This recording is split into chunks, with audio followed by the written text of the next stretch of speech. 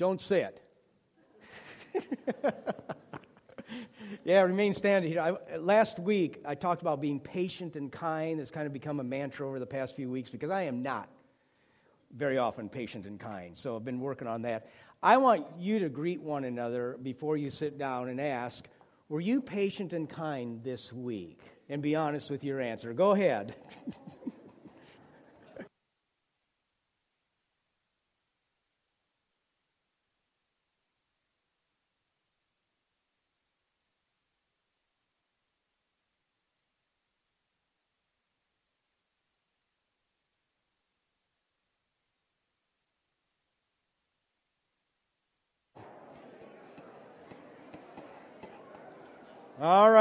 All right, thank you. You may now be seated.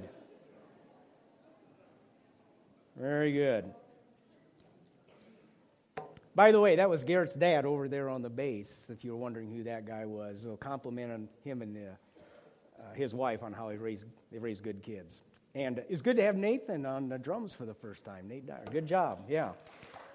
Okay, this is the second in our series, 10 questions to diagnose your spiritual health. When you go to a doctor, they diagnose how you're doing physically, and they do this diagnosis through two primary means. They ask you questions, and they give you tests. And our hope is that these 10 questions will help you diagnose your spiritual health through these 10 tests and questions. The Apostle Paul wrote to the Corinthians, "Therefore we do not lose heart. Though outwardly we are wasting away, yet inwardly we're being renewed day by day." So there's an outer you, which would certainly include your skin and hair and face and body, and I think it's more than that.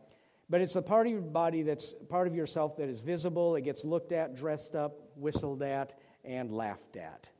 There was a mother who took her 5-year-old daughter along when she went shopping, and the little girl watched her mother try on outfit after outfit, exclaiming every time, "Mommy, you look beautiful." A woman in the next fitting room called out and said, "May I borrow your daughter for a moment?" The outer you is important. We're all concerned about it. And it also includes things on the inside like your kidneys and liver, heart. It's all the physical aspect. I think it also includes even more than that. Paul's talking about success and accomplishments and that kind of thing. But there's also an inner you. Your spirit, your soul, your character will be part of this. And the main difference between the inner and the outer is the outer is wasting away. Paul says it's temporary. The inner is being renewed day by day. Both are important, and both should be cared for. Some of you are great at caring for your bodies. That's just wonderful, and I want us to be grateful for the outer you. Come to peace with your body. Rejoice in its strength. Accept its limitations. Wash it every once in a while. Feed it. Let it work hard. Be happy when it gets promoted, but remember, it's wasting away. Did you know that after the age of 30, you start losing brain cells at an alarming rate? I think thousands a day. Now, Casey is 32, and he's already losing his mind. Garrett, not yet. My brain at my age is pretty much like Swiss cheese. Your skin begins to lose elasticity and shrivel. Your weight starts shifting from the poles of your body to the equator. Your hair stops growing where you want it to grow and boldly goes to places no hair has gone before. People give you nose trimmers for Christmas. And you can exercise the outer you can starve it, you can Botox it, Rogaine it, stretch it, lift it, nip it, tuck it, tan it, dress it up. But it's wasting away. The inner you, on the other hand, is or at least can be renewed day by day. The outer is deteriorating. You can't do anything about that. It will lose its glory. The inner is capable of a glory you cannot imagine. Oscar Wilde wrote a book called The Picture of Dorian Gray. It's the story of a man who sells his soul for ceaseless youth and beauty. Old man Wrinkle can't touch him. Everyone marvels at his eternal youthfulness. He never ages. But his outward hides an inward soul marked by greed and lust and betrayal. Dorian Gray is really the opposite of the Apostle Paul. The outward Dorian is being renewed day by day. Everyone envies his beauty and his youth, but inwardly, he's wasting away. And in the book, there's a painting of him that increasingly shows the condition of his inner life on his face. And initially, the face in the painting is as handsome as he is in real life. but his sin begins to be reflected in his face. And every act of deceit and betrayal and greed becomes another wrinkle or pockmark or twisted feature until at last the outer Dorian Gray in the painting is really too hideous to even look at.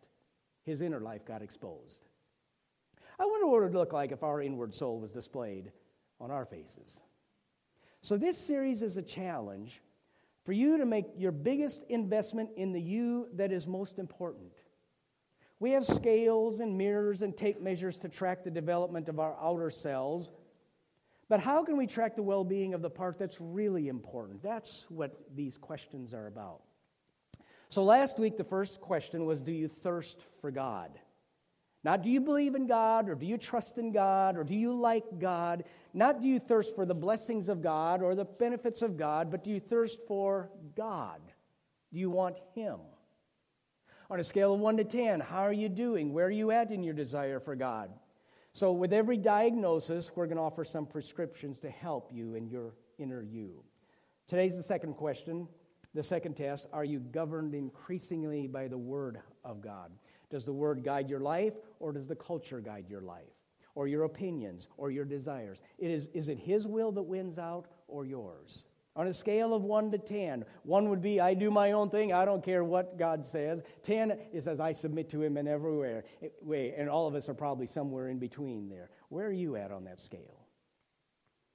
Last week I mentioned I was going to talk about Princess Bride a little bit today. It's not a great movie, but it's fairly famous. 1987 is when it came out. And by some it is considered one of the top love stories of all time. Quirky little movie. Ellen and I rewatched it on Monday night, and there's a lot of interesting lines like, hello, my name is Inigo Montoya, you killed my father. Yeah. Inconceivable. Life is pain. Anyone who says differently is selling something. Get used to disappointment. Some of it sounds a little like Ecclesiastes, actually.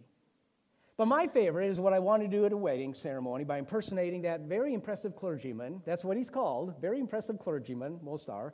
And he stands, that was a joke, and he stands on the platform of an ornate cathedral. He's dressed in these imposing robes and investments, and he follows the glorious thunderblast of the organ by saying in a voice that sounds almost exactly like Elmer Fudd, marriage. Marriage is what brings us here today. That dream within a dream. I can't quite do it like he does, but I so want to do that at a wedding. Yeah. But there's one line that lies at the heart of the book's story, and it is spoken when the story begins, and it is also the final words of the movie. It's a kind of a prayer. In fact, it's the greatest prayer Jesus himself ever prayed. Don't tell anyone if you know it, but I want you to text me if you know the line. I want to see how many of you know this, and then I'll tell you later. So text me. We've got the number up there. That's my number. For now, I want to ask, what are the most valuable things in the world today? The most valuable, tangible things. We might say diamonds, gold. Some might say the mountains or the ocean, God's creation. Oh, here we go. I better. Ding. There we go. Music, there's a lot of important things in life, but what are the most important things in life? Offer gold or diamonds to someone who is starving or hours away from dying due to hunger or thirst, and the value of gold goes away. The value, what he values is water and food, the basics. So the most invaluable things in life are the basics of life, and without them, there is no life. Well, Jesus said this, it is written, man shall not live on food alone or bread alone, but on every word that comes from the mouth of God. Jesus said, here's something even more important than food. He has not eaten for 40 days when he says these words. He's maybe close to death, but even at that point, even more important than food is the Word. So, do you want to live? Get into the Word. This is what will give you life. Eat it. In fact, that's what Jeremiah said. When your words came, I ate them. They were my joy and my heart's delight, for I bear your name, Lord God Almighty. You need to eat to survive and thrive physically. Well, you need to eat the Word to thrive and survive spiritually. There are other things the Bible is called. It's called light. Light is pretty important. It's called a fire. It's called a tool, a seed, perfect, sure, right, true, righteous, sweeter than honey, desired more than much fine gold. It goes on and on, all the valuable things that this word is. Psalm 119 is the longest chapter in the Bible. It's 176 verses, and the topic is God's word. Almost every verse, it talks about delighting in it and obeying it and following it.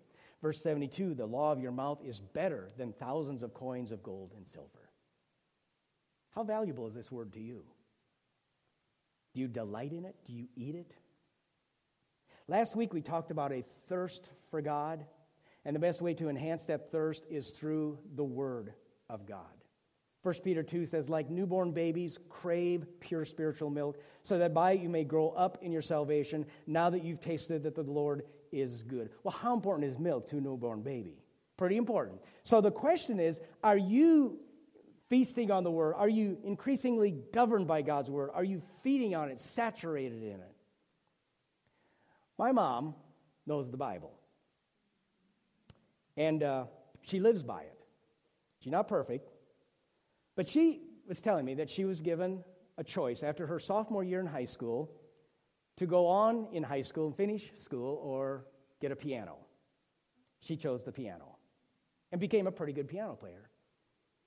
And I found that my mom, over the years, with her limited 10th grade education, is a lot wiser than most people I know. She's a lot wiser than people with more education than her because she knows the Word. She has a wisdom from God. I remember her using the Word to raise us kids. That was her guide. She got a wisdom from God. So how can I be governed by the Word? What's the prescription for this?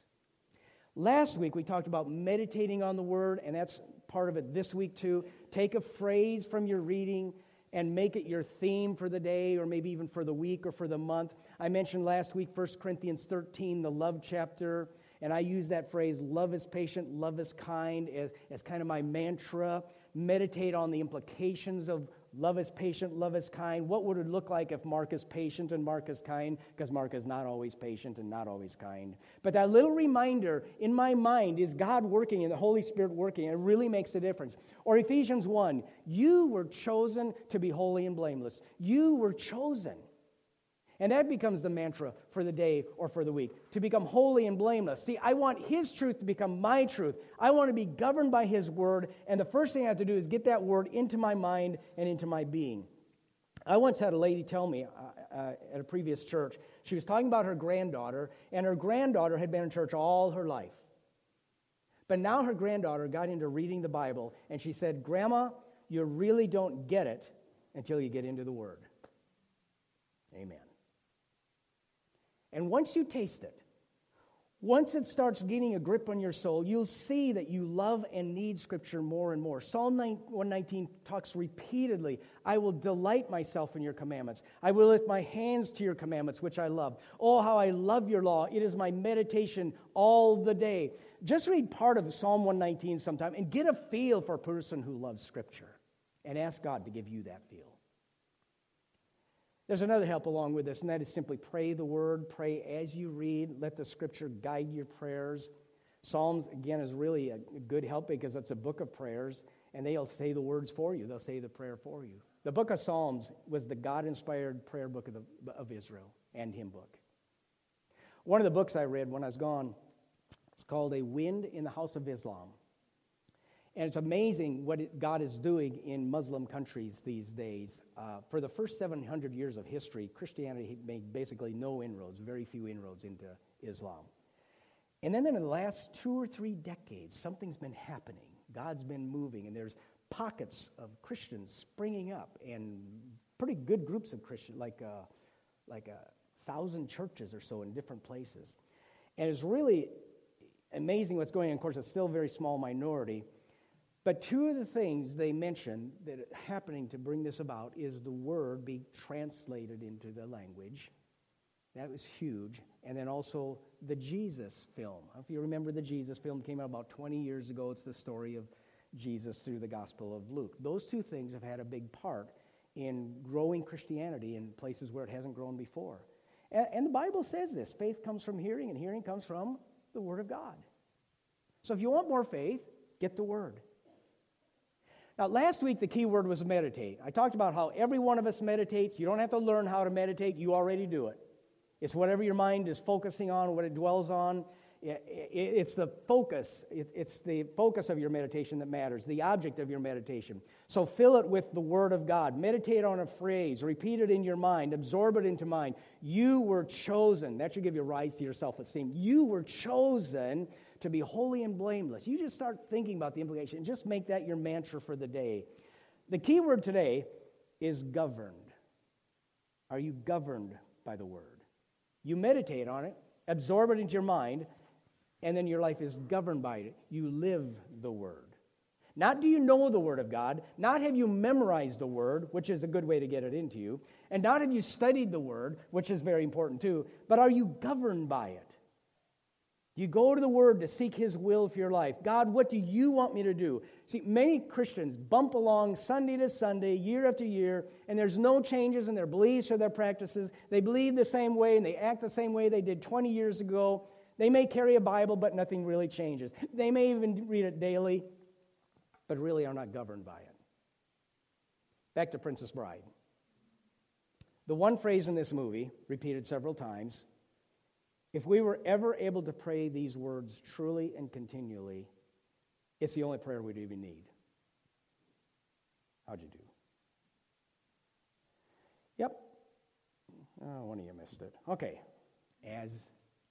Well, let's watch it. It's as you wish, but let's watch the clip here.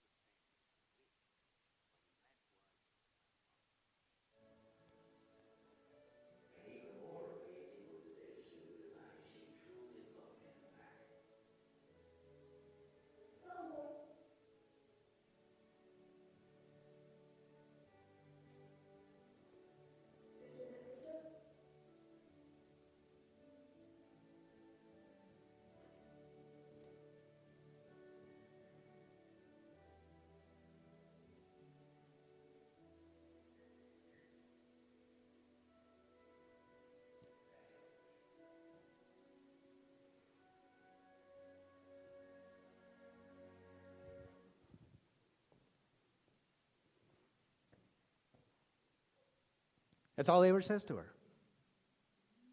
Jesus said, if you love me, you'll do as I wish. Keep my commandments.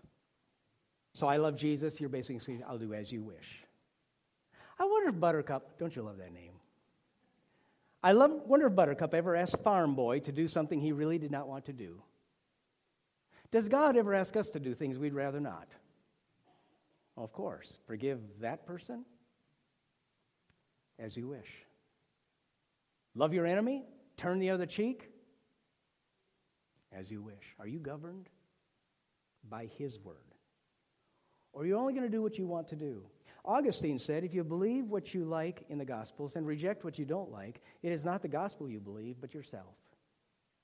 We determine what God wants, and nothing changes. Saying I want a relationship with Jesus without having to submit to Jesus, saying I want a friendship without the commitment. I want a marriage without the commitment. And what you're actually saying is I really don't want a relationship. Some of you have heard the concept of the daily office. The word office comes from the Latin word opus, which means work. So the daily office is the daily work of God. And the daily office is the work of God in your life, and the idea is to make yourself available to His work in your life. It differs from what we label today as quiet time or devotion time. It's more than that. The daily office is about being with God and having communion with Him throughout the day. The idea goes back to the monks in 825 AD. A man named Benedict structured prayer times around 8 daily offices, including one in the middle of the night at 3 a.m. So 8 times every day, they would stop to be with God during the 24-hour period. And nothing was to interfere with that priority. That was the most important thing, to have God in their lives.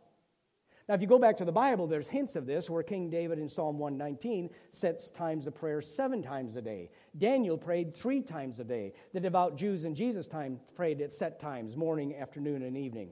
And those who did the daily office realized that stopping to be with God was the key to creating a continual familiarity with God's presence for the rest of the day.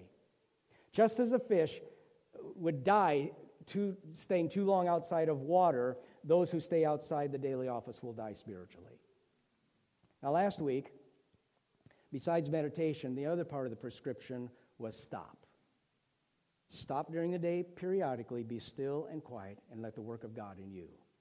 So let me give you 4 steps to a simple daily office here. You can do this 2 or 3 times a day. Step 1 is stop. Be still. Sit still. Even if you're not a Christian, this is healthy. Take a God break. Silence and centering is next. Be still and know that He is God. Let go of the tensions. Focus on Him or a phrase, even one word like faith or trust and encouragement. And last week I mentioned most Americans can't sit still and be quiet for more than 15 seconds. So aim for 2 minutes. Can you just be quiet for 2 minutes? Now here's a suggestion. I heard this long ago, and I still do it, and it's going to sound weird to some of you, but it's called the hands down, hands up exercise. So I want you to do this with me. Just do this with me. Put your hands down like this.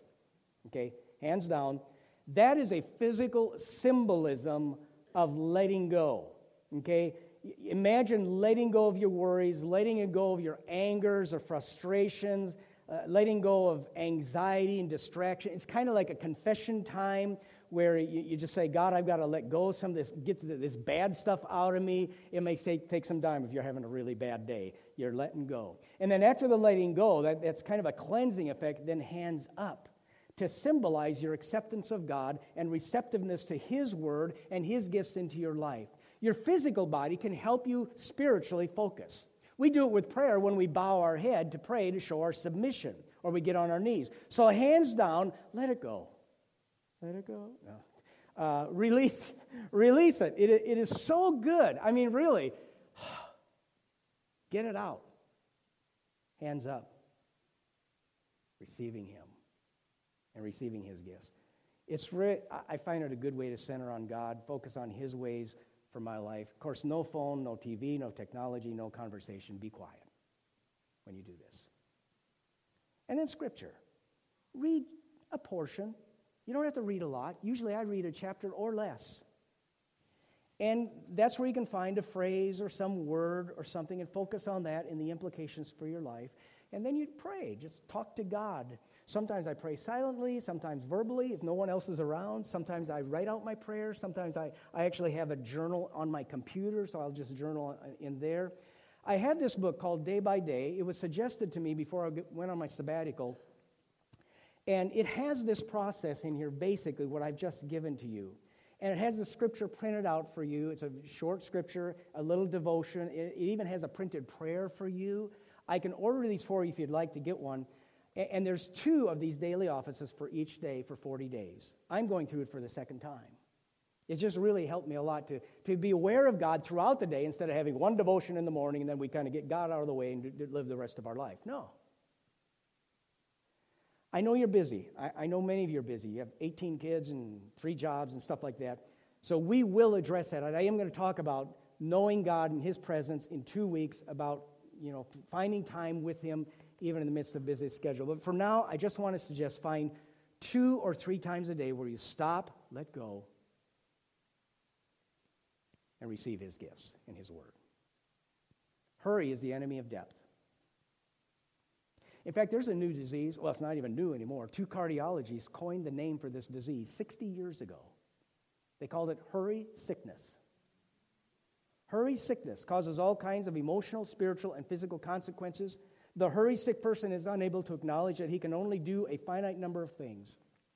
And as a consequence, he never ceases trying to stuff more and more events into his constantly shrinking reserves of time. One client bragged to his doctors that he could watch 4 TV sets, ride his exercise bike, and pay his bills at the same time. Another installed a hinged board beside his toilet to get paperwork done while sitting there.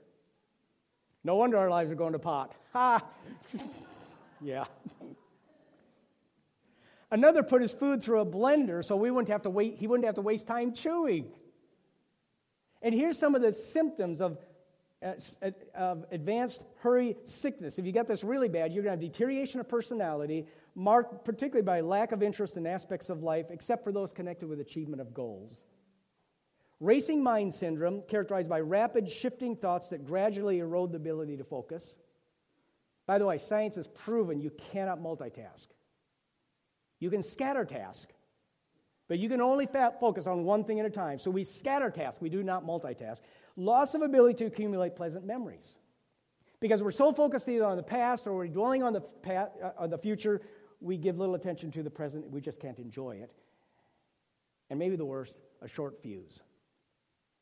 If hurry is the way we live, impatient is the way we relate.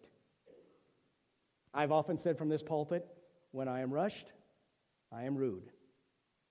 You need God. You need to be governed by God.